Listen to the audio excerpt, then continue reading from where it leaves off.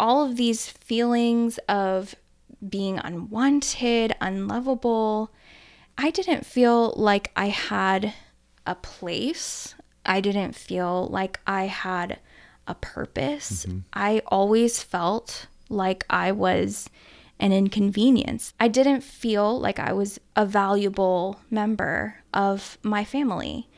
And to be honest, a lot of times growing up, I felt like I would be better off if I wasn't there and maybe not even born. But now the memories that used to bring me doubt and hurt and sadness don't haunt me anymore. I have the peace that passes all understanding. And I'm actually grateful to have these memories to look back on, because they show me and prove to me where God brought good from these bad experiences. I want to say that this is probably the best feeling that I've had since I received salvation from the Lord.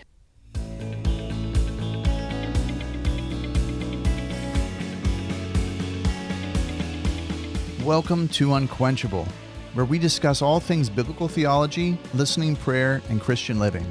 Each week, we will share a discussion, an interview, or a story that will feed your spiritual curiosity, helping you to better understand the Bible and receive inner healing so you can grow in intimacy with Christ through prayer. Last week, Don invited Sarah, a woman who's popped into our listening and inner healing prayer meetings once every couple of years, to share her testimony about how these visits helped her to pray through issues related to anxiety, depression, and forgiveness. Today's interview is part 2 of her story. This part of her story is fresh, as it just happened last month at our ladies' retreat. And Don asked me to share a little bit about the ladies' retreat, and it was an idea I was really excited about.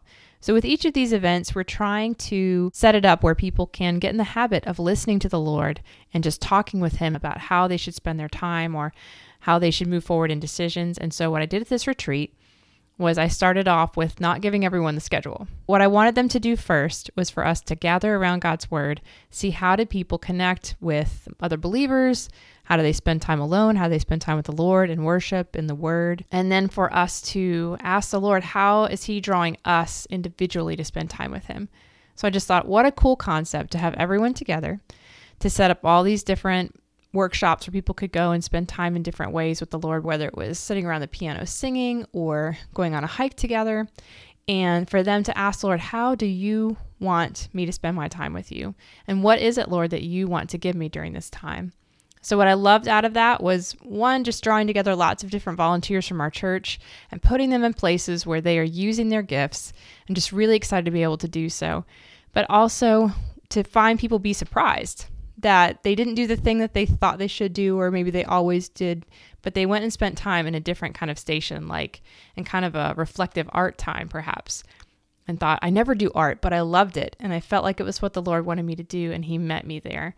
And so it's just so cool to see all of these things working together. What I really loved about all of that was just setting up these opportunities for women to be together, but also just to listen to the Lord, to consider Him, and to ask Him what He wants them to do next, and just see the fruitfulness come out of that, where they did the unexpected thing, but there was a lot of blessing in it. And the last part that I love was the women who have been walking with us through this kind of discipleship prayer group we've been doing on Sunday nights. They got to be the ones in the prayer rooms. So I got to sit back a little bit and have people sign up, and then have those women who've been going through the training together with us go into the prayer room and pray through things with them. And that was also kind of a central part of our retreat. So one of the other benefits after the retreat is to be able to hear a story like Sarah's that came out of that time set up in those prayer rooms. And now we get to hear part 2 of Sarah's story.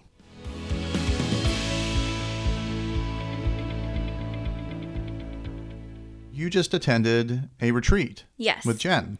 So tell a little bit about that. So this is a women's retreat that I attended. And up until that point, I was really, really excited about it. And I would love to tell you about the events that took place that brought on this excitement. Sure. During the winter months, I would just always experience these symptoms of depression. I was at a place where I just had zero interest in actually living. Mm-hmm. My schedule revolved around waking up as late as I possibly could. I would go to work when it was necessary. And as soon as I got home, I would take a nap on the couch. And then after that, I would wake up with just enough energy to put myself to bed. And even the basic necessities of life, figuring out what I was going to eat for the day, it was just this all-consuming, painful topic. Oh my gosh, I can't believe that I have to figure out what I'm going to eat. And I didn't want to do anything. I think it's really important to take care of yourself.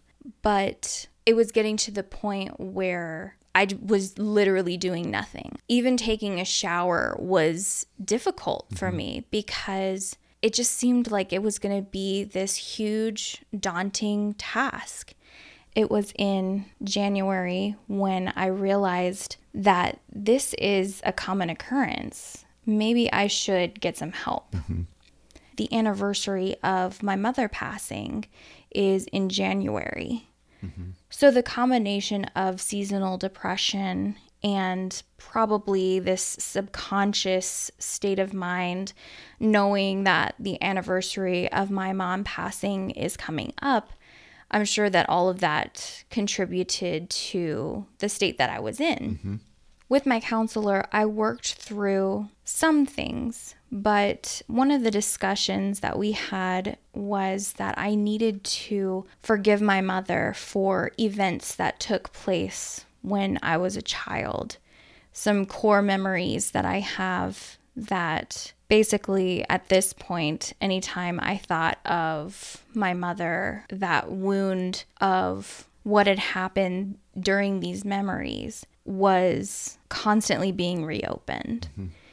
And the topic of forgiveness was really difficult for me to approach because of these memories. And I can remember, because this is just a couple months ago at this point, I can remember that feeling like what had happened with my mom and experiencing that hurt over and over again every time I thought about it. I can remember how fresh it felt. It still felt like it had just happened. I couldn't even bring myself to say that I forgive my mom out loud, much less know that I meant it in my heart. And I didn't want to think about my mom in this negative way. I mean, in my first Pray Through It session with you, I was very reliant on my mother. But at this point in my life, what was affecting me the worst was these events that had happened in my childhood. And I could only think about my mom in this negative way. And how could I possibly forgive her when these memories are the first things that pop up in my mind concerning anything about her? So tell me about what happened at the retreat.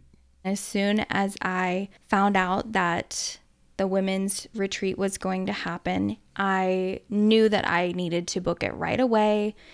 I felt like this was where my breakthrough was going to happen. I knew that with my past experience with praying through things, I felt like my breakthrough was going to take place, and it wasn't going to be a small step. I felt deep within myself that it was going to be huge. So as soon as I found out where it was, I signed up for a private prayer session. Right before I met with these two ladies for my prayer session, there was a little devotional that Jen was leading. And one of the things that the Lord brought to my mind at the time was just this big black something. I couldn't really tell if it was an object or if it was space. I really had no idea. And that's about as far as I could get. So once I met during the prayer session, God revealed to me that the big black something was actually a ball and chain. And in my line of vision before I met with them, it was completely and totally all-consuming. Like, all I could see was black. I couldn't see anything around it. All I could see was like an up-close magnifying glass. Huge, black, all-consuming. And when I was asked if I could hand it to Jesus, I knew that I could not. It was just too early for me to try to hand that over. And something about the obstacle I wanted to hang on to. So in the distance, I actually saw Jesus walking behind me. And I realized at that time that we were at the ocean, specifically on a beach. Mm-hmm. And it got to the point where I was able to remove the chain from my ankle and just kind of move away from it a little bit. And I saw Jesus come up from behind me to the obstacle that had been dragging me down for years. And I saw Jesus pick it up like it was a toy ball. Mm-hmm. And he hurled it into the depths of the ocean, miles away from the shore.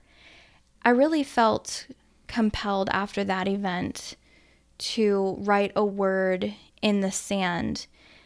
And this word really describes how I felt the majority of the time when I was a child. It's something that I felt the most from my mother. Mm-hmm. And the word is unwanted. Yeah.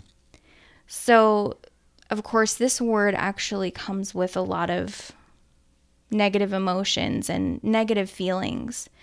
But it also means that I felt like an inconvenience to my mother and my family growing up. I didn't feel like I had a place. I didn't feel like I had a purpose. Mm-hmm. I always felt like I was an inconvenience. That's another word that had been following me around. So I didn't feel like I was a valuable member of my family.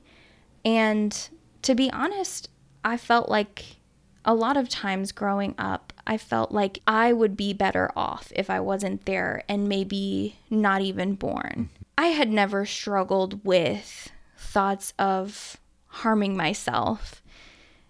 So it wasn't that I wanted to harm myself. It's just that I thought, well, I'm such an inconvenience that it would be best for me to just not even be here. Mm-hmm.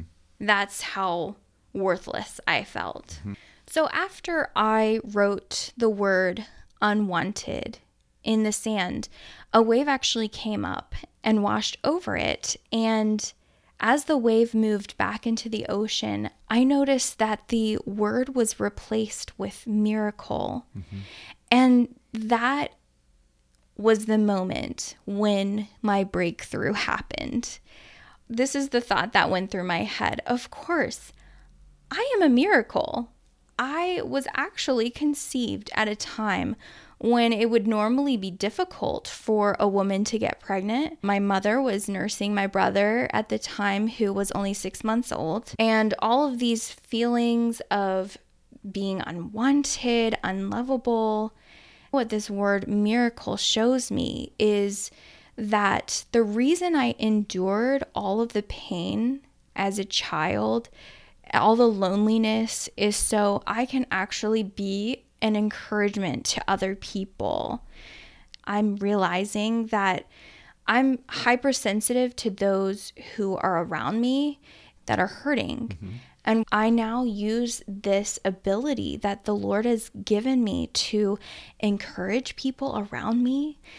And it's really, really incredible because I know my childhood has a significant role in gaining the ability to encourage people around me. So I'm not an inconvenience. I'm not unwanted. And the Lord also brought the word joy to me in this moment. I bring joy to those who are around me. I relate to them. I hurt with them. I encourage them. It comes so naturally to me to love on others. Now the memories that used to bring me doubt and hurt and sadness, they don't haunt me anymore. I look back on them with a completely neutral lens. And if anything, I'm actually grateful to have these memories to look back on, because they show me and prove where God brought good from these bad experiences and memories. Mm-hmm. I've completely walked away from this session feeling like a completely and totally new person. Mm-hmm. I want to say that this is probably the best feeling that I've had since I received salvation from the Lord. The peace that passes all understanding, this hurt that I've been dealing with. And you'll notice that there's different types of hurt with each session that I've had. There's different types of hurts and different situations in my life where I've needed it the most at these times. And the Lord has always brought good from these hurts. And it's amazing that I've been able to forgive my mother and walk away feeling like a totally new person. Mm-hmm. And it's not haunting me anymore. Mm-hmm. Excellent. And so the cool thing, we reconnected here because you're getting ready to come to our 3-day training. Yes. Coming up here in June. I am really excited about it. Well, we look forward to having you there. I'm excited to be there too. And I'm just excited with how the Lord has been using you and Jen to bring people closer to Him. Praying through it is something that I feel very passionately about. This is the third time that I've experienced such a life-changing experience. And as a teacher, I would love to be able to have this as a tool to be able to witness to my students. And just like yourself, you brought this to your students, and I love the idea that I can also share everything that I have gained with them and pray through things with my students. Excellent. Thanks for taking the time to share with us and share your journey as it unfolds.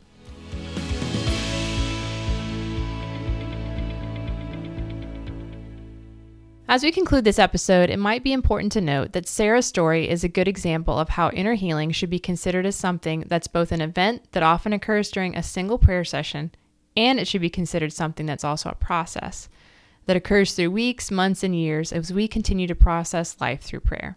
You'll notice that many of the people that we've interviewed on Unquenchable are looking back on prayer sessions years after they've happened.